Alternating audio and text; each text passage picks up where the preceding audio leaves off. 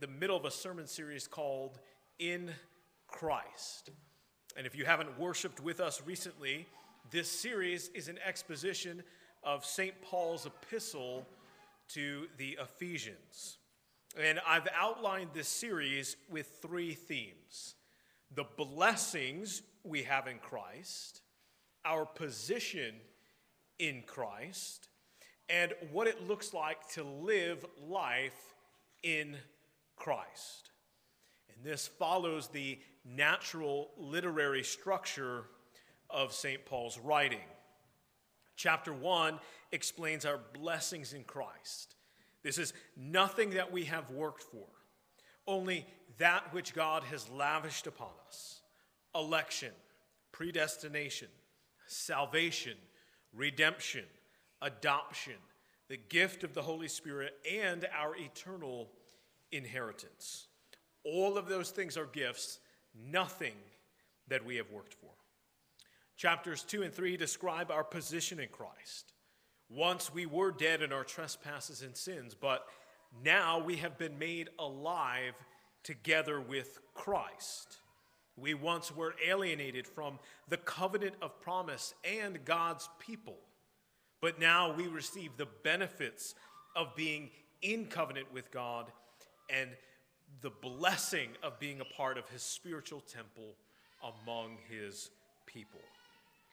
Chapters 4 through 6 illustrate what it looks like to live life in Christ, putting off sin and putting on righteousness, living a life in accordance to God's law.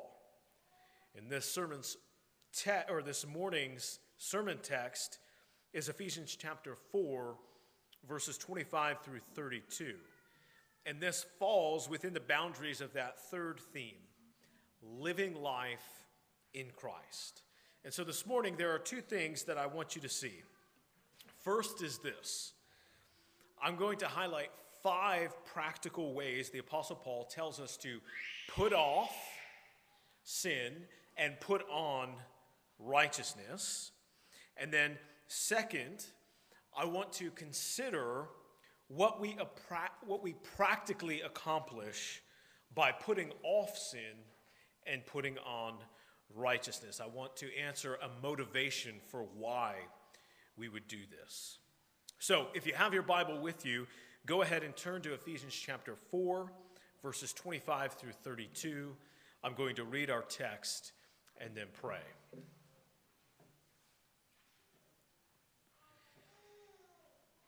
Therefore, having put away falsehood, let each one of you speak the truth with his neighbor, for we are members one of another. Be angry and do not sin. Do not let the sun go down on your anger, and give no opportunity to the devil. Let the thief no longer steal, but rather let him labor, doing honest work with his own hands, so that he may have something to share with anyone in need. Let no corrupting talk come out of your mouths, but only such as is good for building up, as fits the occasion, that it may give grace to those who hear. And do not grieve the Holy Spirit of God, by whom you were sealed for the day of redemption. Let all bitterness and wrath and anger and clamor and slander be put away from you, along with all malice. Be kind to one another, tenderhearted, forgiving one another, as God in Christ forgave you. Would you bow your head with me? Father, by the power of the Holy Spirit, I pray that you would illuminate your holy word. Help us to understand Paul's commands, admonitions, and exhortations, and then help us to put these things into practice here at All Saints Church. I pray this by the power of the Holy Spirit, and in the name of your Son, Jesus Christ. Amen. God's law comes to us in the form of negative prohibitions and positive commands. For example, in Leviticus 19:11, we read this: "You shall not steal." This is a prohibition. One must abstain from theft. Likewise, there are also positive commands in God's law. And an example is found in Leviticus 19:10. We are told this: "You shall give to the poor." Because of the nature of God's law, in his epistle to the Ephesians, St. Paul stresses the importance of obedience by abstinence as well as obedience through action. So thus far in his writing, the Apostle Paul has said to the Ephesians they are to walk in good works, that's Ephesians 2 verse 10, and walk in a manner worthy of the calling to which they were called, that's Ephesians 4:1. And along with those two positive commands, St. Paul has also presented a negative prohibition by saying this: do not walk as the unbelievers do in immorality. That's Ephesians 4:17. And last week, I explained that this term walk is essentially a spiritual euphemism for living or the conduct of one's life. Essentially, when the Apostle Paul talks about walking, he is using a term to describe the manner and conduct of one's life. Furthermore, he states that there are ways in which one should walk and ways in which one should not walk. There are positive and negative ways of walking. And in this same vein of thinking, Paul has also used the terminology of putting off and putting on. Putting off sin is adhering to the negative prohibitions of God's law. So, for example, if we go back to Leviticus, obedience to Leviticus 19:11 looks like putting off the sin of theft, abstaining from stealing. And putting on righteousness is equivalent to doing the positive commands of God's law. So again, Leviticus 19:10 looks like putting on the righteousness by giving to the poor. And as I've already said this morning, what we're going to do is look at 5 practical ways the Apostle Paul says to put off sin and put on righteousness. So, let's begin by looking at verse 25. The apostle says this: "Therefore, having put away falsehood, let each one of you speak the truth with his neighbor, for we are members one of another." Here in verse 25, the apostle Paul tells the Ephesian church to put off the sin of lying and to put on the righteous work of telling the truth. Now, there are 2 ways the Bible categorizes falsehood. First, it is the sin of deception. That is, lying to someone or communicating false information, communicating false doctrine. The second is the sin of lying about someone. And the Bible refers to this as slander, blasphemy, and false testimony. Here in verse 25, the Apostle Paul employs a term that is primarily applied to convey the idea of being deceitful or lying to someone. And one of the most common ways that Christians regress into the sin of falsehood is through the rumor mill. False statements and false accusations spread like wildfire among church people when we are not concerned with speaking the truth. And so with that, one of the most easiest ways to help the spread of falsehood, to not be deceitful through the rumor mill, is to ask 3 questions of any person coming to you with information. So the first is this: do you have all the facts? Before we talk about this, do you and I know all the facts? 2, do you know the motivation? Before we engage in a conversation, do we know the motivation of what happened? And 3rd, have you spoken to the person or parties involved? If the person coming to you cannot answer yes to at least 2 of those questions, And the practical wisdom, the wisest thing that you can say is this: for the sake of the truth, let's hold off on discussing this matter until we have all the facts, know the motivation, and have spoken to the individuals involved. Being able to answer those three questions in the affirmative is very helpful in protecting the truth and not falling into the error of lying or deceit. As partakers of the new covenant, St. Paul's words are authoritative for you and me this morning. You and I must put off the sin of lying and put on the righteous work of speaking the truth. And the real practical way of doing that is to nip things in the bud as they go about the rumor mill. So that is the first practical application. Put off lying, put on speaking the truth. Turn your attention to verses 26 and 27. Paul says this: be angry and do not sin. Do not let the sun go down on your anger, and give no opportunity to the devil. In these verses, St. Paul is telling the Christians in Ephesus to put off the sin of uncontrolled anger and to put on the righteous work of self-control. According to the apostle, one can be angry and yet not fly off the handle and sin. And we see this demonstrated by our Heavenly Father. God reveals that he himself is capable of anger.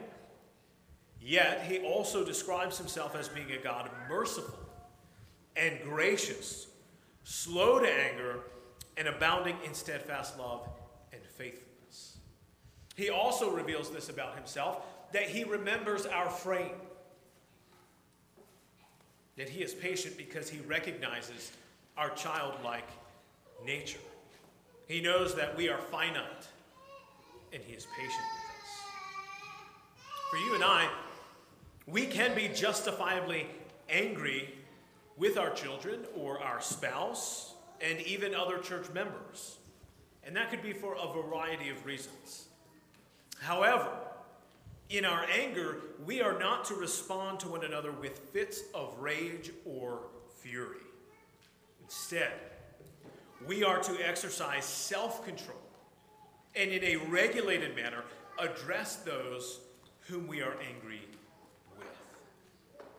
As members of the household of God, you and I are to put off the sin of uncontrolled anger and put on the righteous work of self-control. This is the second practical application. Look at verse 28. Let the thief no longer steal, but rather let him labor, doing honest work with his own hands, so that he may have something to share with anyone in need. The Apostle Paul says that as Christians, we are to put off the sin of stealing and put on the righteous work of vocation that leads to provision. As mentioned earlier, God's law not only prohibits theft, but it also commands generosity. Proverbs 14:21 sums up the law of God this way: whoever despises his neighbor is a sinner, but blessed is he who is generous to the poor. St. Paul says that one should not only put down and put off the sin of stealing, but one is also to pick up a vocation that provides for themselves and allows them to give generously to those who are in need. And this is an argument against the Robin Hood mentality of stealing from the rich in order to give to the poor. According to the apostle, one's personal industry and productivity should be the means that produce wealth, which can then be given voluntarily and generously to those in need. As citizens of God's kingdom, you and I are to honor his law and put off the sin of theft and put on the righteous work of vocation. That is the third practical application. Now consider verse 29. Let no corrupting talk come out of your mouths, but only such as is good for building up, as fits the occasion, that it may give grace to those who hear. Paul's admonition in this verse is for the Ephesians to put off the sin of harmful speech and put on the righteous work of helpful speech. Our old sinful selves have a proclivity to point out and exaggerate the flaws in others. We are quick to draw attention to how other people should grow and mature. Also, we are prone to think the worst of people. Rarely do we give others grace and assume that they have been misunderstood or misrepresented. In all honesty, we act like others do not have the Holy Spirit dwelling in them, even though we are members of the same body. And this is not the way that you and I want to be treated. Instead, we want others to speak to our strong points and elaborate on the things that you and I do well. We want people in the church to always assume the best of our intentions and our motives. Now, there is a place for corrective assessment and criticism for the sake of growth and maturity. But rarely do we offer our critiques of others at the appropriate time and place and for the sake of seeing them flourish. More times than not, we speak about the faults of others in order to question their authority, diminish their character, or discredit their opinion. But the Apostle Paul says we are to put off this type of harmful speech, and we are to put on the type of speech that is gracious and builds others up. Speech that is encouraging and affirming. We are to put on speech that speaks to the strength of others and always assumes the best of our brothers and sisters. This is the fourth practical application. Draw your attention to verses 30 through 32. And do not grieve the Holy Spirit of God, by whom you were sealed for the day of redemption. Let all bitterness and wrath and anger and clamor and slander be put away from you, along with all malice. Be kind to one another, tender-hearted, forgiving one another, as God in Christ forgave you. In these three verses, St. Paul is telling the church in Ephesus to put off the sin of unforgiveness and to put on the righteous work of forgiving others. In verse 31, the sin of unforgiveness is characterized by bitterness, wrath, anger, clamor, slander, and malice. When Christians withhold forgiveness from one another, we become miserable people. We become bitter and angry, and often we become slanderous. I mentioned earlier that the Bible deals with falsehood in two ways. And the word for slander that Paul uses here can also be translated as lying or bearing false testimony. As you and I withhold forgiveness from one another, we are prone to engage in slander. We have a proclivity to gossip about the person who sinned against us, and often we speak in exaggerated terms. But as we live the new life in Christ, this should not be so. In verse 30, Paul says, when Christians withhold forgiveness from one another, this grieves the Holy Spirit. In fact, none of these traits listed in verse 32 should characterize our walk or manner of conduct. Instead, Paul says we are to forgive as we have been forgiven by God. And in verse 32, the righteous work of forgiveness is characterized by kindness and tenderheartedness, as demonstrated by God, as he forgave us through the substitutionary and atoning work of Jesus Christ on the cross in our place. You've heard me say this before. The person who truly understands the gospel will truly forgive those who have sinned against them. Because the person who truly understands the gospel realizes that all they truly deserve from God is judgment and wrath for their sin. But they realize that God, being rich in mercy, has truly forgiven them. Therefore, they are quick to forgive, just as God has forgiven them in Christ Jesus. Speaking to this point, Jerry Bridges, in his book, Respectable Sins, says it this way: the moral debt of wrongdoing, of sinful words and acts against us, is virtually nothing compared to our debt to God. Now, that is not to minimize the seriousness of hurts or damages you may have experienced. And I'll pause for a moment and say this.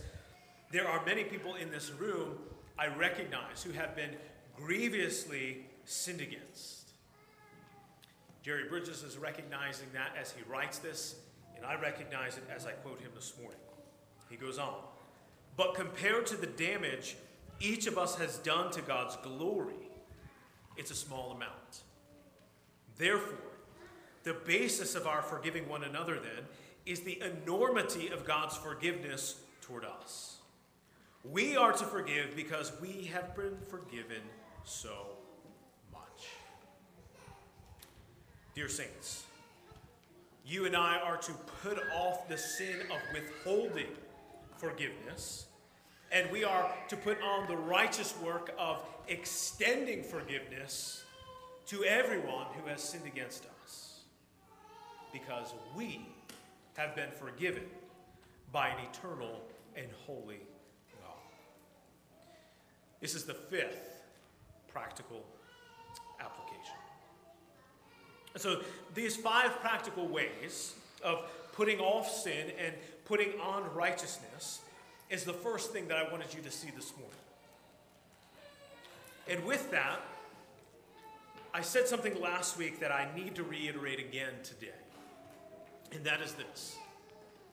As the Apostle Paul calls us and commands us and exhorts us to walk in a manner worthy of our calling and to walk in good works and not walk like unbelievers, as he exhorts us and commands us and admonishes us to put off sin in all of these ways and to put on righteousness, you and I need to remember this.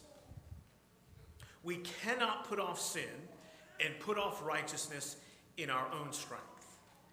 This can only be done by the power of the Holy Spirit at work in us as we are in Christ, positioned in him by grace through faith. Therefore, as you strive to walk in a manner worthy of your calling, be quick to ask the Heavenly Father for the Spirit's power so that we might live like Christ. So that's the first thing I wanted you to see. 5 practical put off and put on. Now, the second thing I want to address this morning is this. What is it that we are practically accomplishing by putting off sin and putting on righteousness? What is functionally taking place in our lives as we heed the words of the apostle? Last week I said this: the motivation for putting off and putting on is not to earn our acceptance with God or our justification. Instead, the motivation is simply because God is worthy of our obedience and worship. He is worthy of our love. And this is true, and it is vitally important to lay hold of. But with that, this week, in these verses 25 through 32, we see a second motivation for putting off and putting on. And that is this: love for our neighbors. Love for our brothers and sisters in Christ. In verse 25, Paul says to put off falsehood and speak the truth because we are members one of another. In verse 27, we are told to not let the sun go down on our anger so that we don't create an opportunity for the devil to sow discord among brothers. In verse 28, the thief is told to put off the sin of theft and put on the good work of vocation so that he can share with any neighbor who is in need. In verse 29, the motivation for having helpful speech is to build others up within the body of Christ. And in verse 30, the unforgiveness among believers is what grieves the Holy Spirit.